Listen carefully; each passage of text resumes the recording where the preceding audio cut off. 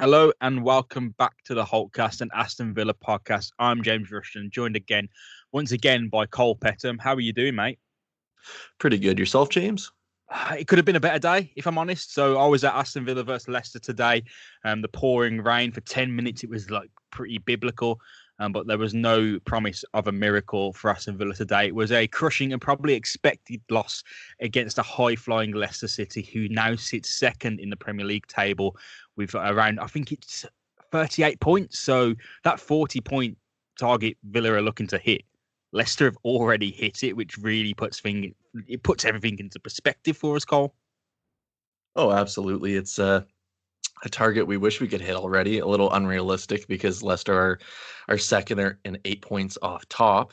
But it's a tough one because we're going to go through this game, of course, and as fast as possible. But it's a tricky one because it could have went either way, and it just didn't. And it's frustrating.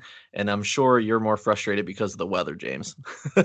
Oh no, I was all covered up at that time. I was feeling a bit sorry for the fans in maybe the Doug Ellis stand as the rain swept across the pitch and hit them directly in the face. But no, frustrating game. 4-1 to Leicester City, and the scoreline does them justice, and they probably or should have had more goals than the four they scored. Jamie Vardy back to Kelechi Iheanacho with one, and of course Johnny Evans with another. Jack Grealish grabbed the one for Aston Villa, and it was a bit of a tough game for him. But Cole, we expected at least maybe a loss or at best a draw. I don't think we expected a win going into this one.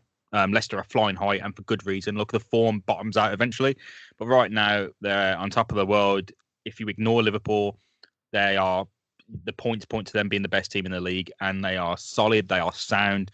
They attack with gusto. They defend well. I think that's 10 goals they've let in all season, which speaks for 9 going into this. That speaks for itself. Oh, 100%. Very cohesive, very well balanced. Rodgers getting the best out of that. And I think the thing that annoys me the most about this is Rodgers' comments after saying basically he essentially with our fullbacks playing like wingbacks, he could completely isolate our center backs. And I don't know how many times that was proven today, especially. If we're going to dive into that, the Mings injury issue, what's your thoughts on that? So Mings got injured chasing for the ball on the wing, and he has to do a lot of fullback covering. He has to cover Matt Target because Matt Target is essentially roving up the wing, which is what our fullbacks do, as Brendan Rodgers rightly pointed out. That means that the centre backs have to do a hell of a lot of work covering from them. They have to cover a lot of ground quite quick, and that doubles up, especially when you've got a pacey and quite direct Leicester team that you're constantly chasing down. So Tyrone Mings runs to the flank, and he goes down injured. There's a slight delay whilst they're assessing the muscle injury. I think it looked like a hamstring injury because he was holding his hamstring. He's brought back onto the pitch, and then they play over the top to Jamie Vardy. Tyrone Mings can't catch up at all, so Vardy just floats around the keeper and scores. So our problem there is kind of compounded by Mings's injury, and maybe a bit of solid management there would be to bring him off. And I know Dean Smith certainly has his reasons, such as Mings doesn't succumb to muscle injuries, but I think in football, that can happen to players. This is a high intensity and it is a contact sport. People, you're running a lot. You're having, battles with other players. You are going to succumb to muscle injuries, whether you're prone to them or not. And maybe taking him off there and then would have been the best shout because there was about 30 yards on Vardy playing him through into an open goal, basically. Yeah, honestly, I don't think that goal happens if he comes off and that's Angles, even though Angles isn't as fast as Mings. That definitely, in my opinion, wouldn't have happened. You look at there, Konza struggling to defend, but he's also kind of trying to force him out wide a little bit. And of course, that's Mings's job to kind of come in behind and pressure and hopefully get that away. And you can kind of see it throughout that whole sequence. He has probably about like a 20-yard little, I wouldn't even call it a dash, more of a jog. Then he kind of speed walks and then tries to walk or to run again, and he clearly can. And of course, at that point, it's 1-0, James. It's tough to take because you always knew Leicester were going to score on their day. They are going to score. They're a good attacking team, and that ball over the top to Jamie Vardy is lethal. It's been happening for years, and teams can't really stop it. They sit low to stop it. He finds a space behind. They play a high line against Leicester to contain them, and obviously they can play the ball over the top there. It's a it's a scary thing to deal with. And the fact that we conceded such a soft goal so early on kind of set the match up for us, because Villa, they had a lot of fight, but not a lot of substance. And while El Ghazi misses, from what I viewed in the whole end, there's quite a clear-cut chance. And if I go on Understat to check the shot quality, there's 0.54 XG on that, which that's our best chance of the game. That from basically point blank range on the right foot, he misses and it bounces back into play. You know, the whole goal is there to shoot at, and we should have a goal there. And it's annoying that, you know, we aren't able to bounce back that quickly when there's a gimme like that. Yeah, it's there. This was honestly the first 20, 25 minutes, even 30 minutes of this game, you could say, were just completely back and forth. So many opportunities going both ways. And on his day, Anwar El Ghazi could have had a hat trick today. It was one of those kind of games where if someone like him is in top form, it could have honestly been 4-4 with how wild it was going. But with that being said, James, if we're going to get into the second goal here with Leicester, what were your thoughts on that one? So is this the? Can you remind me who scored this one? It was the Iheanacho one at the post, right? I believe yes, correct. Yes, correct. This one was extremely frustrating because this one it comes after a segment of quite fancy play by Chilwell on the wing, and everyone, people around me in the stands were just shaking their heads in utter disbelief at how many times we were able to lose the ball in such a short sequence of play, and Ben Chilwell be able to stand so tall and get a ball into the box, and all Iheanacho, all he has to do is tap it in across.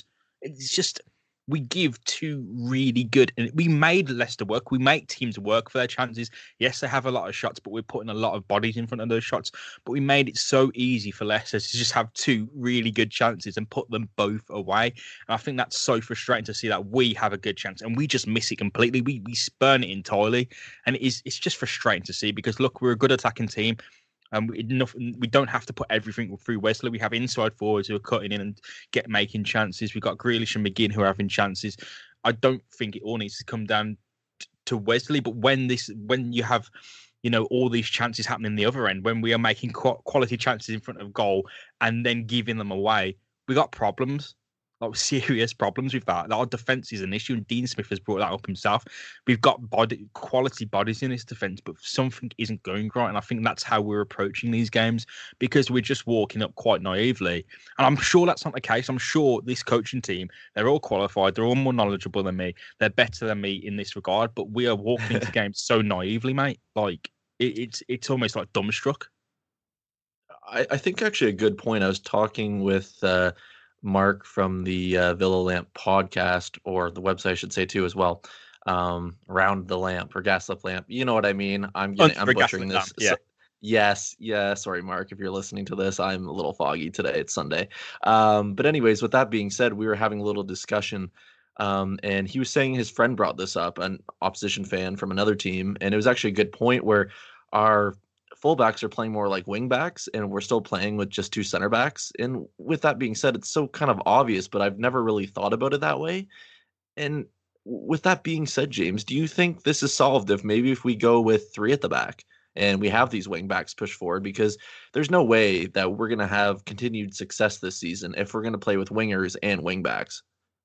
I think it might be core for even two defensive midfielders, and you allow John McGinn to kind of do his thing at the head of that midfield triangle, because if we have the two sitting midfielders, we can afford to be a lot more expansive with the ball. I mean, if we're playing two centre backs and pushing our wing backs high, we're approaching games like Manchester City, and we're not Manchester City. We're approaching games like I would on Football Manager. I want to sit and watch good football and then get hammered 8-0.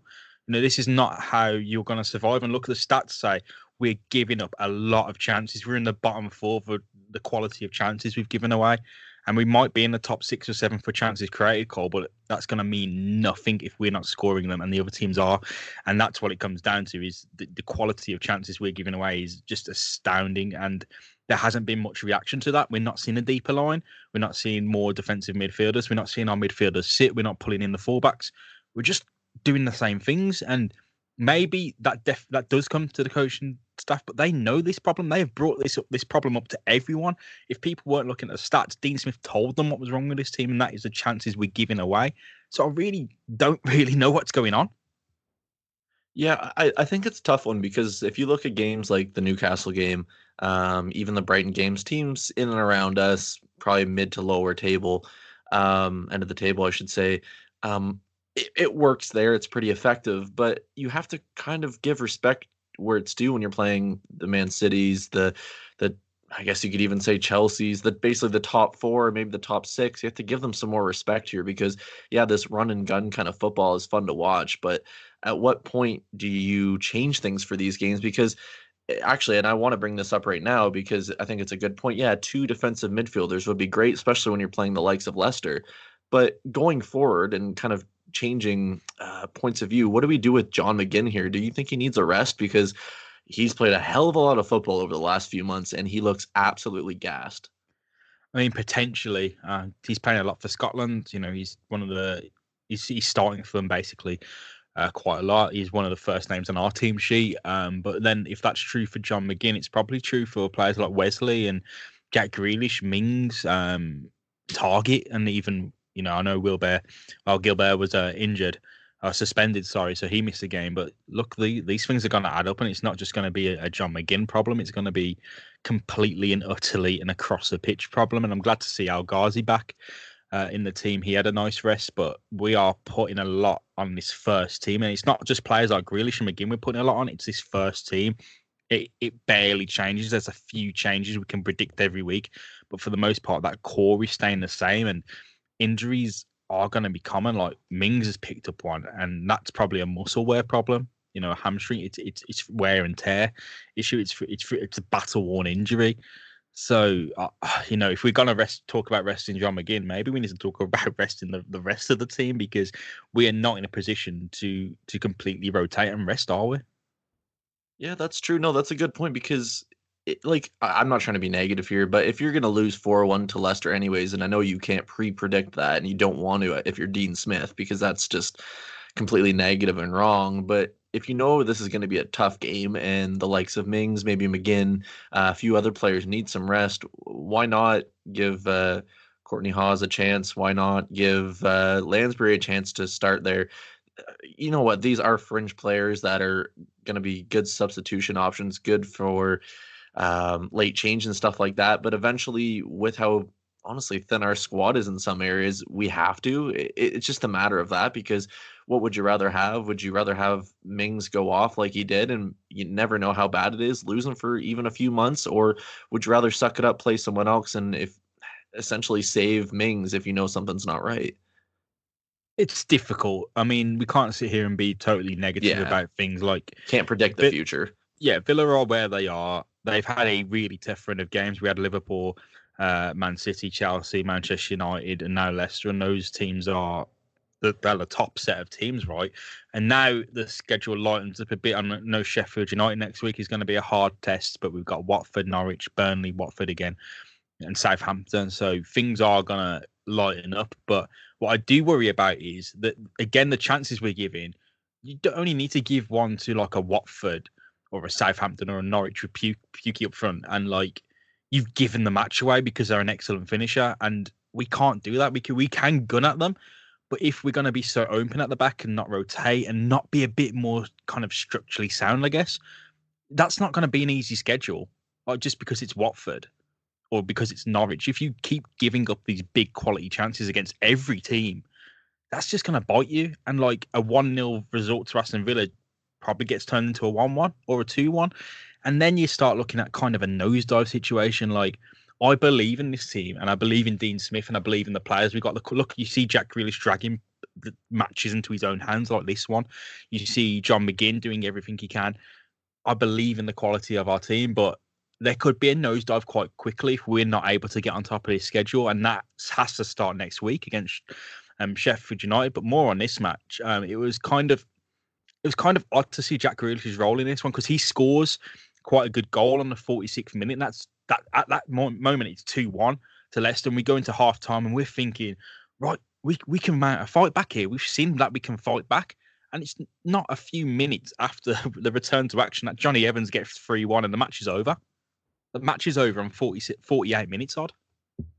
Yeah, that was extremely poor marking from El Mohammadi on that one.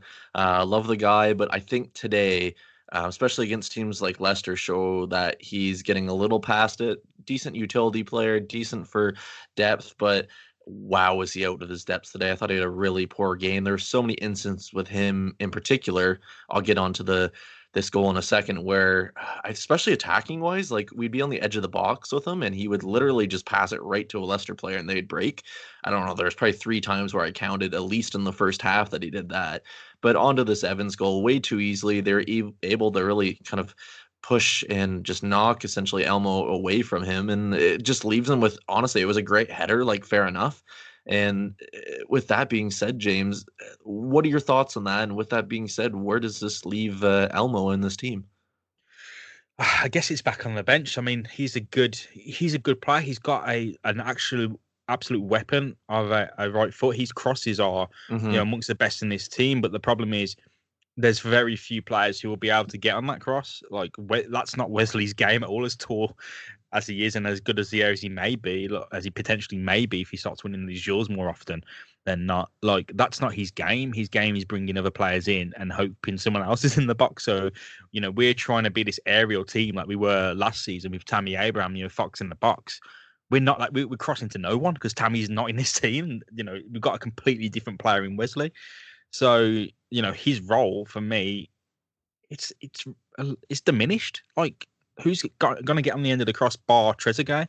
Like, they've got a good connection and it works, but to force that situation where 2 certain players have to be in the team for stuff to work, like that doesn't work for me. I think we should be playing a different way. We play better with Gilbert. He's a more attacking. And if we're gonna go full tilt on the wings, we need 2 players who are gonna go full tilt on the wings. And Almo is an attacking fullback, but he's attacking his crosses, whereas Gilbert's running into the box and looking for that final ball. And that's the way we need to play. We need to play to feet because that's how our team works best. If we're playing it in the air, Wesley's not there. That's not his game. He's sitting too deep. So, I mean, Almo's role there, if Trezeguet's starting, for me, it's a tough one. It doesn't exist. Honestly, I think that's a really good point you just brought up there, because when I think about it too, and this kind of goes back to Dean Smith, because if essentially you're going to play all guns blazing, which sometimes works for us and is probably the best way and the where we've got our results, then play that way. Like, why play target and then play Elmo unless there's something wrong with Gilbert that we obviously don't know about? But no, that's a really good point. I just really wanted to mention that. Yeah, and the match doesn't get better from there. I mean, that 3-1. Look, Johnny Evans, good in the air, good defender, set pieces. These things happen. People lose mark that, on corners, people are meant to lose their marker. That's why you score from corners. You have a low percentage chance of scoring, but these things happen. Goals from corners happen. It's 4-1 to Jamie Vardy, 74 minutes. And, it's not often this season. It's not at all, actually. This season, I've never wanted the match to end. This one, I wanted that final whistle blown on 74 minutes because it's humiliating, right? Leicester are a Midlands club. They're a proud Midlands club. I'm proud of them because they're from the Midlands and what they've done in the past few years, because I'm a Midlands football guy. I'm a Villa fan. I love the Villa, but I'm a Midlands football guy in this area that deserves a lot more respect than it gets. Look, the football history in this area is incredible. But you got Leicester there, who we haven't seen at Villa Park in years, playing us off the park, battering us and singing about going back to Europe. And we're Aston Villa, and we go on so much about being the big dogs of the Midlands, and we're getting played off in our own pitch. This should be happening at the King Power, not Villa Park. So I'm kind of especially upset about that. They deserve the win. They played so well, and it hurts to say that because they earned every single goal they scored. Yeah, like it's another tough one, because I almost wonder, and this is a game of what ifs now for me, but like if El Ghazi scores on that one he hit off the bar so early on, what does that do to Leicester? Does that rattle them? Does that bring them down to reality a little bit more? And I think today especially it kind of exemplifies that football is a game of inches and chances, and essentially Aston Villa aren't taking theirs right now. No, I mean if that Al Ghazi goal goes in, it is a big what if moment. But look, that would be the 10th goal they've conceded. They're on the back foot. Altogether, that is that's a big part of their season, is being blocking these goals and keeping leads and being sound all over the pitch. To score an early goal against them changes the complete complexion of the game and maybe forces Leicester onto the back foot, because look, whether they wanted to be in it or not, they're now in a title chase kind of accidentally because Man City have dropped off a bit. Look, Liverpool are so far ahead of them, but there is a bit of pressure on this team. It's not just a free hit. They've got an opportunity to finish in a Champions League spot that wasn't there at the start of the season. Hmm. They've got a lot to do to kind of get there. You can't just, rest on your laurels and say, right, we're how many points in front of City, Chelsea, and Manchester United. We're fine. Let's just coast the rest of the season. And they've got to fight. They've got to continue to fight to earn that spot because for Leicester, even though they did win the Premier League, this doesn't or shouldn't happen. There's an establishment to break into, and they are breaking into it. So they've still got to fight. But look, if we score that goal early, the game changes, and it's especially annoying that we can't finish in that situation because we do seem to have these really good chances, and it's not coming from Wesley. It's coming from the players it's supposed to come from, like El Ghazi and Trezeguet, and we're spurning them. And it's frustrating, Cole. What do we do with Wesley from here, James? Because there's so many people that just can't stand the guy in terms of performance. And there's some that keep saying, give him some more time. Where do you stand on that fence? I was quite reactionary after the Chelsea match. Are we going to speak about Chelsea? Because I really don't feel like it now. I feel a bit broken speaking about Leicester, mate. But with Wesley, like after the Chelsea game, I was a bit reactionary, I think. And I think I was a bit unfair saying, look, it's time to start Kodja. Let's start Kodja. We've got no other option. Wes is the guy. Keenan Davis isn't around. And Wesley is the type of player that will absorb pressure, bring the wide players into the game, and kind of create chances the good way, ball on the floor, bringing them in, holding the ball, making sure the more talented players or the playmakers get the ball and can spring it into a dangerous area. Whereas, a Maupai or Tammy Abraham is that all action complete forward. And that's not Wesley's game. Wesley's game isn't scoring every single goal the team makes. But I look at how many goals he scored. He hasn't scored in a long while. I think, was it Norwich his last goal? So he has been, two international breaks since his last goal. It's a bit of a goal drought, but out and out goal scorer, that's not his game. He's making chances for every other player on this team. And look, our football in and around the box is getting far too pretty, and that is because of what Wesley does. I wish he would just lash his foot at a few more shots. But then again, I guess that's not his game. And we see another different type of striker in Jamie Vardy, who's relishing playing between centre backs, doing his game. He's running into whatever channel he wants. He's got complete freedom and he's scoring goals. Jamie Vardy is an elite striker. He's a direct striker, whereas we have got maybe the type of striker that an Arsenal would want, a team that is, all Arsenal at their peak, a player that makes the team better in Wesley, whereas we kind of need maybe someone who's a bit more selfish, maybe someone who's a bit more direct, and maybe more of a focal point. So I think the criticisms we aim at Wesley are more because we're looking for Tammy Abraham. He's not there. It's a ghost of the past. He's at Chelsea. Now you've got Wesley, who's a different player. So I get the frustrations. Our £22 million player isn't scoring every single goal that's presented to him, but he's making enough chances for the other players in his team to work. And look, he's the only person we've got. It's not going to change. And he's fighting two centre backs off a game and a central defensive midfielder. He's got a hard job, Cole. Yeah, I still think we need to change this formation and change it quick. If we're going to stick with a 4-3-3, I'm okay with that, but I think you have to move Grealish into more of a central attacking midfielder kind of thing.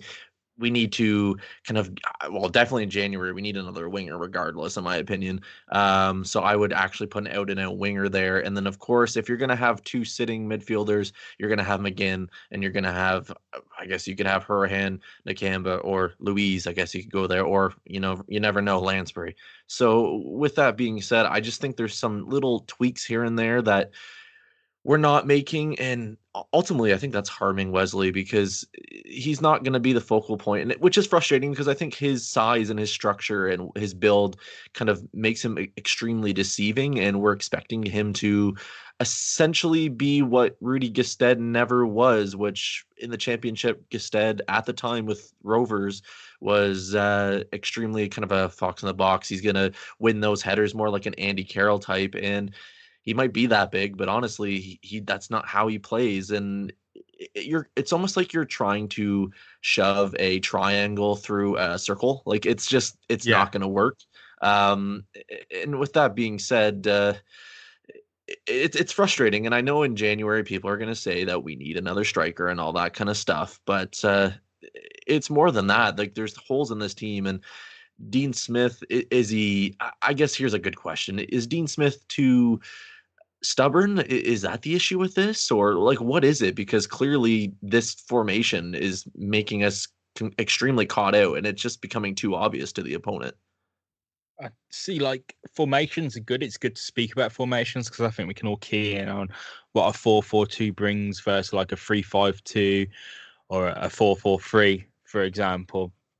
But it's only numbers, right? We've got player roles that Yeah. kind of aren't gelling. And look, the players, I don't like going back to this El Ghazi goal or goal scoring situation because we've spoken about it a lot this episode.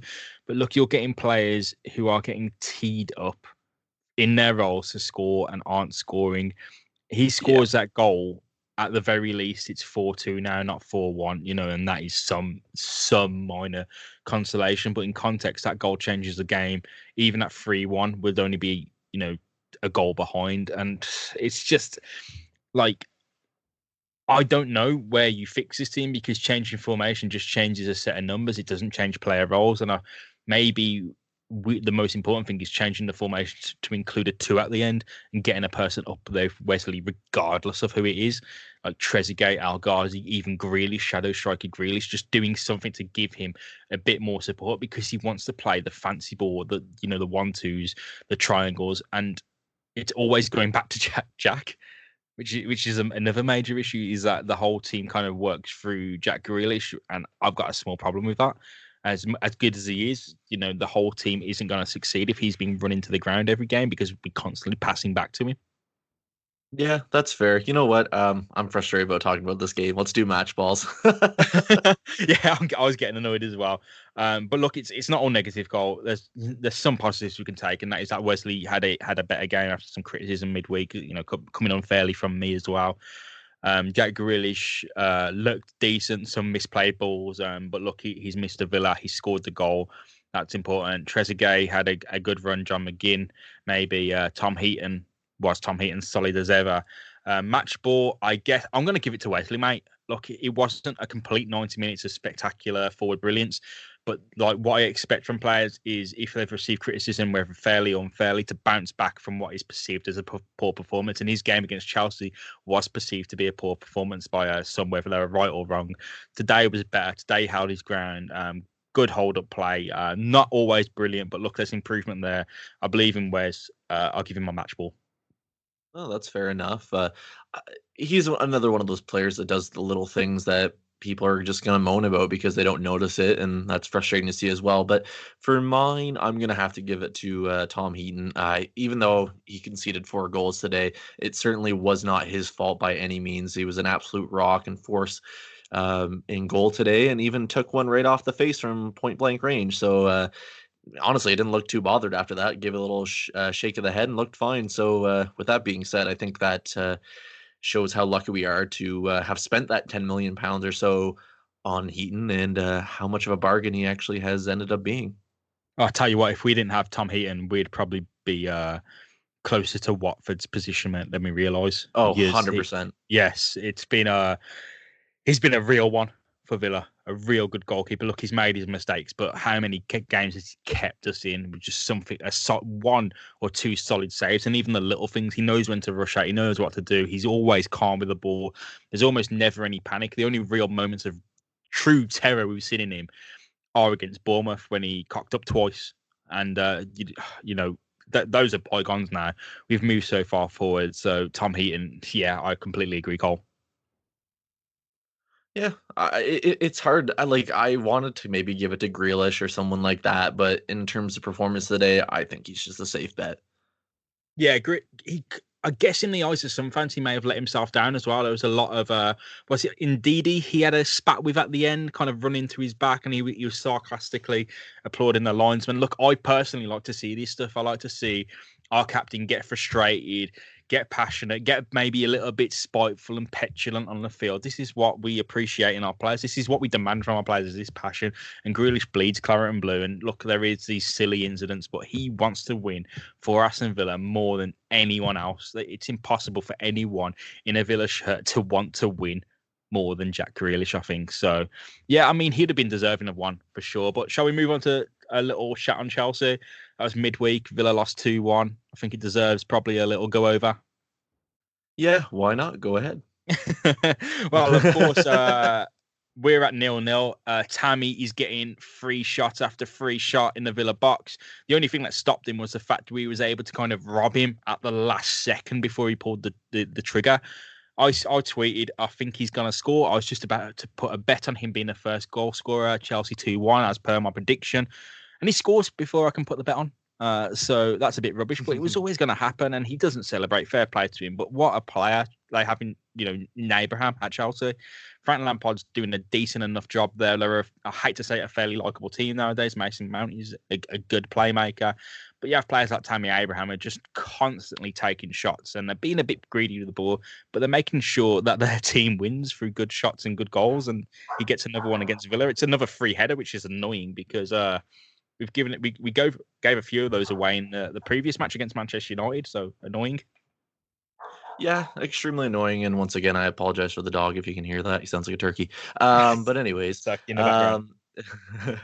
actually, it's a little one this time, but he sounds just as bad. So it is what it is. But no, it was kind of a weird atmosphere around this game from the get go. It's almost like felt like the Tammy Abraham Memorial game or something like that. Like we've lost our like second son next to Jack Grealish, and it's kind of a sign of what could have been if Chelsea somehow foolishly let him come back to us and let us sneak in with a cheeky little bid. So that's too bad to see what could have been. But no, a very open game. Honestly, I was going for more of a 1-1 or a 2-2. Like there was lots of instances where we should have scored again.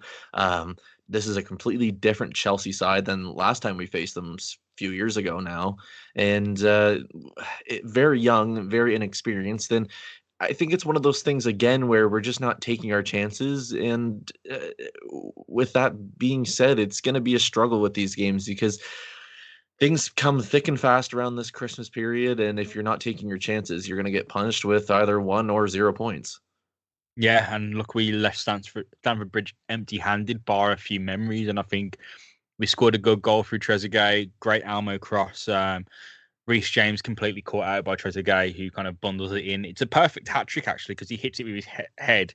I think his right foot and his left foot all in one move, so that's fairly special doing that. But it was disappointing to kind of concede directly after as well through Mason Mount, and that's a hell of a goal. And I think we grew back into the game quite well. I know Douglas Luiz had a header kind of tapped off the line by Kepa in goal.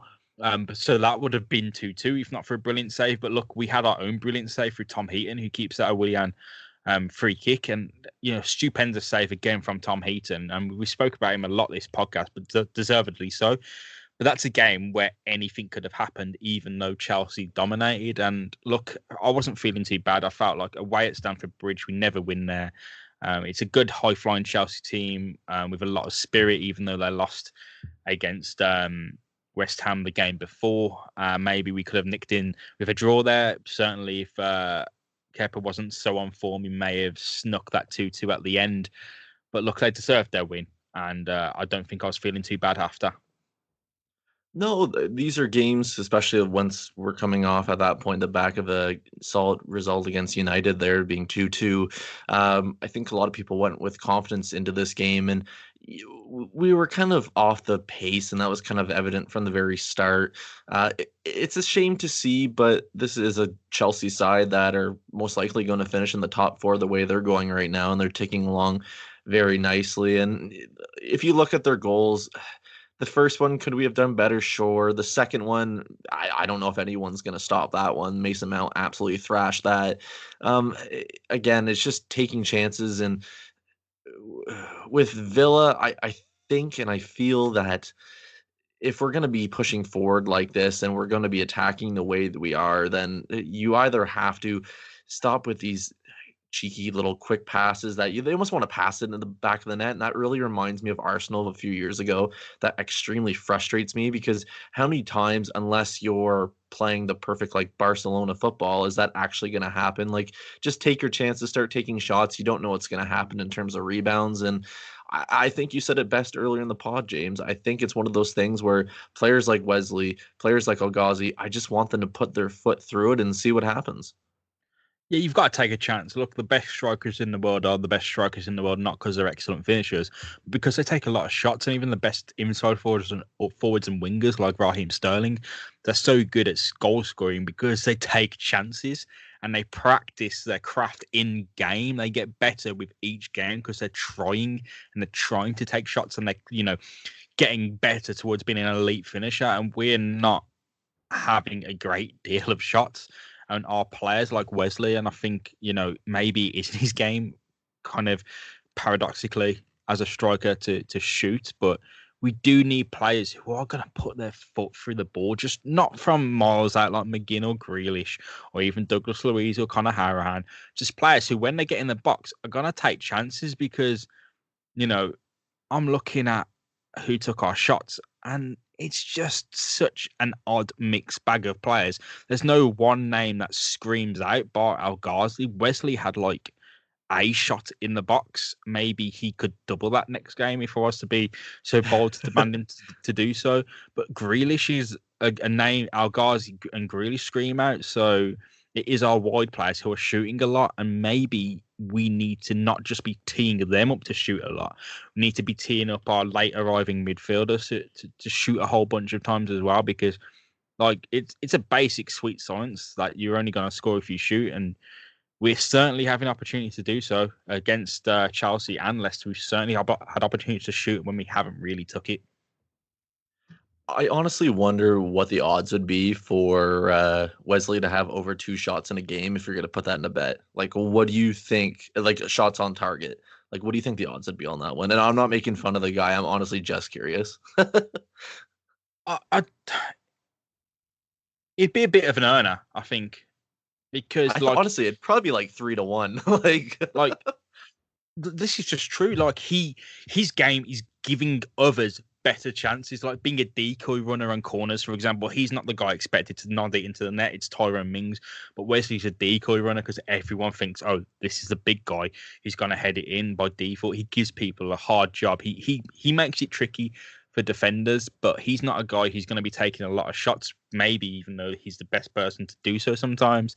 So it's tough because, look, it can't be a criticism of him because it's not his game, as weird as that may sound, but it's our wide players who should be doing the shooting. So maybe the Grealish thing worked out well on the wing, but maybe we do need Trezeguet and El Ghazi, two out and out kind of attacking direct players, and maybe Grealish can go back to being a ball carrier in the middle, and maybe the team works better that way. But then you kind of look, McGinn and Grealish in the middle didn't really work that well for us in the early stages, and we got better against kind of quote unquote lesser teams with him out on the wing. So I don't know where that one goes, but we have to really force a conversation. We have to force a conversation about rotation at this point because there's not much options, Cole.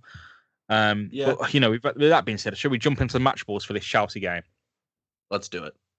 You're gonna go for tough. Go for Okay. That's tough. You know what? I'll give it to Trezeguet. Honestly, I thought his performance was probably out of that whole squad. I thought was probably the best, and that's probably the funniest goal you'll see all season from a Villa player. Because to be fair, it's a complete fail of a header, and to have it hit off both feet and still go in, that's pretty good. Honestly, he seemed more of a striker than Wesley did in that game, and for him to even have more heading opportunities was pretty shocking. He's not the tallest guy. So yeah, for there, I'll have to give it to Trezeguet. How about yourself? I was going to give it to a guy who was involved in the same movement. And look, he wasn't the best player on the pitch. He was involved in some kind of issues defensively, but that cross could only come from one player, and that's Ahmed El Mohamedi. He does that. It's his bread and butter. These gorgeous crosses into the goal. These dangerous crosses into the goal mouth. And we don't even have a sniff of goal in that match without him. Well, that's damn true. So, it didn't work against Leicester, but he kind of earned his shot to at least have that try against Leicester because of his performance against Chelsea. But we've got last game to speak about. We play Sheffield United next Saturday on the 14th of December at Bramall Lane. So it's away from home against kind of a high-flying Sheffield United team who have really punched above their weight and against the wave of critics in the early part of the season who thought they'd be a a shoe-in for 20th place. They're clearly not that. I mean, there's a long way to go in the season, but I can't see Sheffield United going down, Cole, at all. No, they're already on, I think, 22 points as it stands right now. 5 wins, 7 draws, and 4 losses. So a pretty tidy tidy record right there leaves them in eighth, and that's pretty shocking because I think a lot of people would have easily written them down for one of the Yes. relegation spots, and anything essentially could have happened, but and still could happen. But no, they're very solid. Of course, we're recording this on Sunday, and they beat Norwich City 2-1, so that's a good result for them coming back from behind when they're 1-0 down. So I'm sure they're going to be brimming with confidence against us, and this is going to be another battle of the newly promoted teams. I think we know what to expect somewhat because it's a similar setup compared to last season for them. They haven't changed too much. But with that being said, it's another one of those things where they're a top 10 team right now. We have to give them a little bit more respect. James, how do you feel like we're going to set up for this one? Because I feel like this is going to be a pretty wide open game for us. And with a team like them, we know what we're going to get from them. So how do we go at them?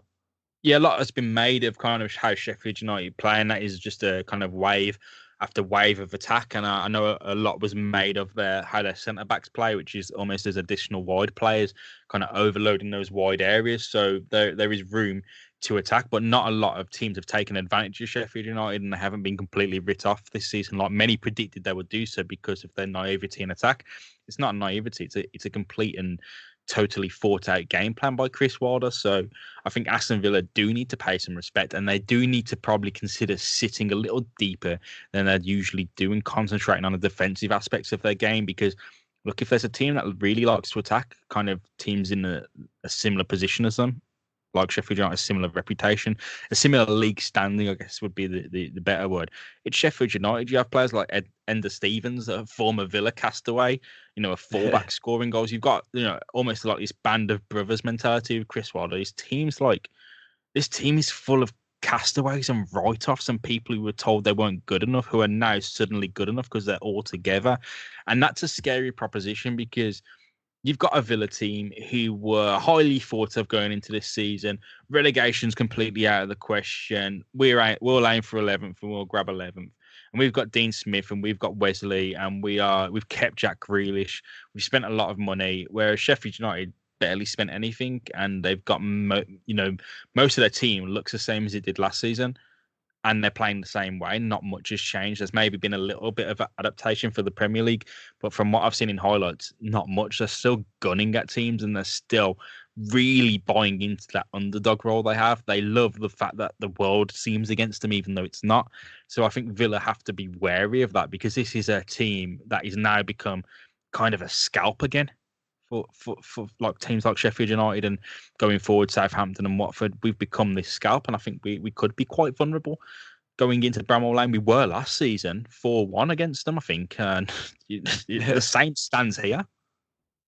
Yeah, it's going to be a tough one because I think one of the biggest issues for Villa this season, there's been a few definitely that we've touched on, especially today, would be the physicality issue with opposition. We clearly don't have the most physical team.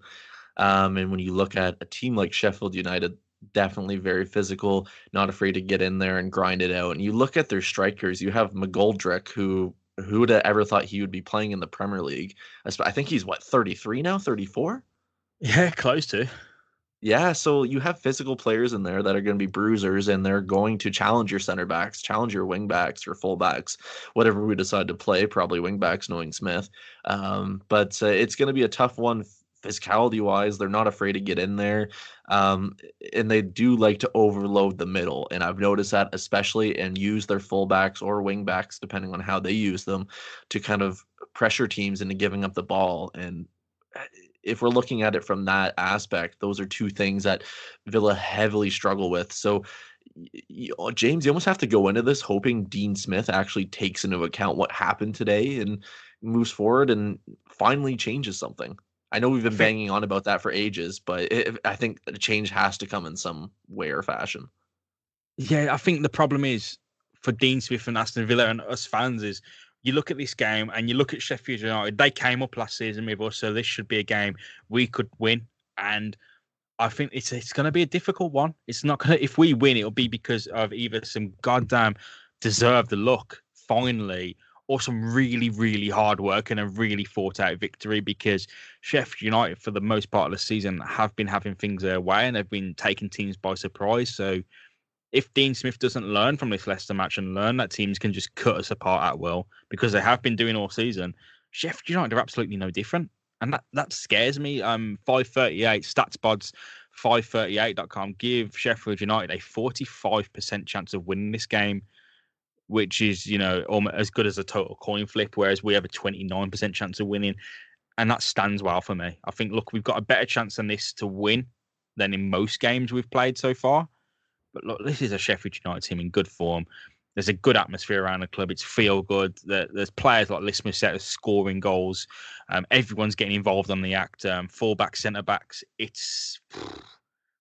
There's a lot to like about Sheffield United going into this, and like, I can't see Villa getting it here. And I don't want to be negative, but they're not. I don't feel like they're going to get the win based on what I've seen. That's fair. It's kind of interesting because if you look at Sheffield United, it's almost the mentality that Villa wishes they kind of took on, the whole us against the world.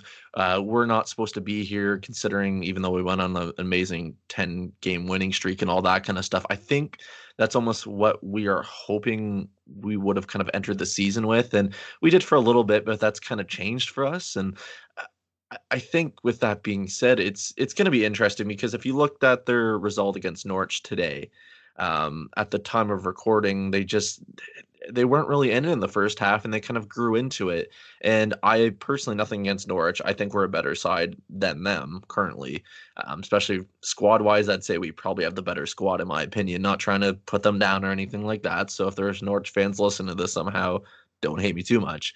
But with that being said, I think if they can lose 2-1 to Sheffield United, and I'm not trying to base our performance off of a previous result, but I think we have a good shout here to get at them, and you know what?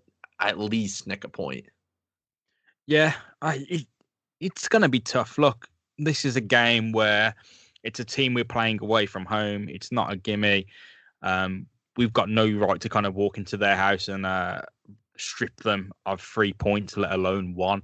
So it's going to be a pretty tough ask. But look, this is a team I may be way up as similar to Brighton, Burnley, Crystal Palace, who are teams I think we should have beaten at home. We beat Brighton at home. We drew Burnley at home.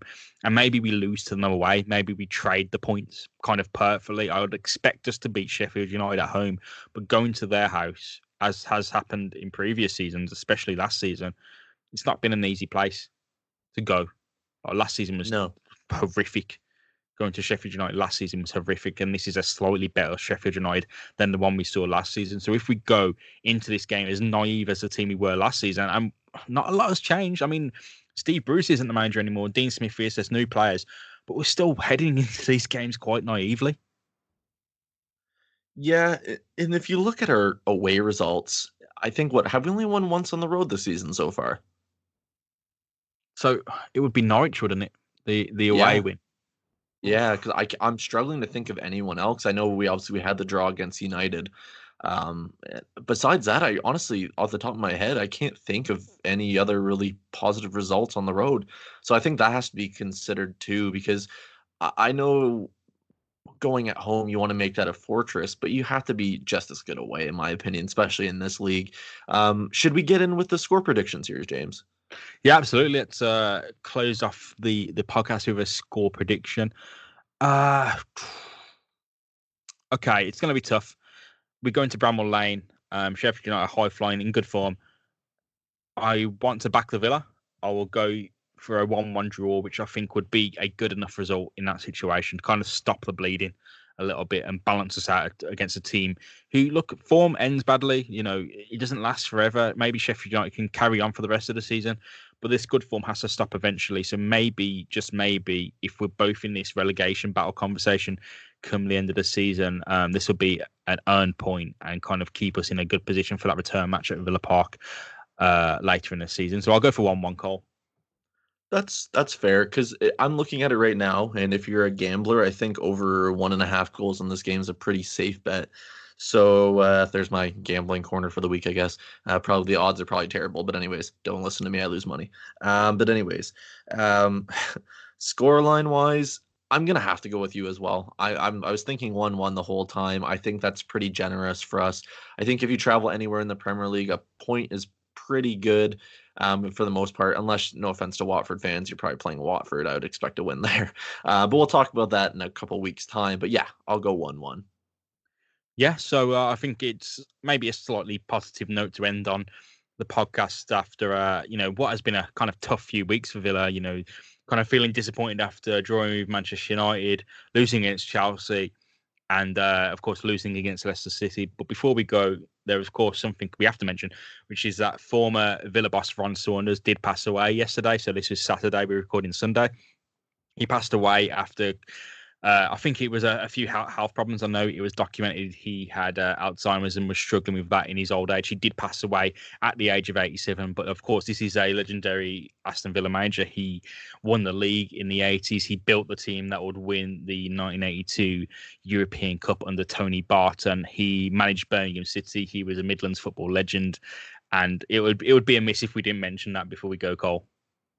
Yeah, extremely sad news. Of course, my following of Villa wouldn't span back that far because I'm only 25, so that was way before my time and definitely before yours as well, James. Yes.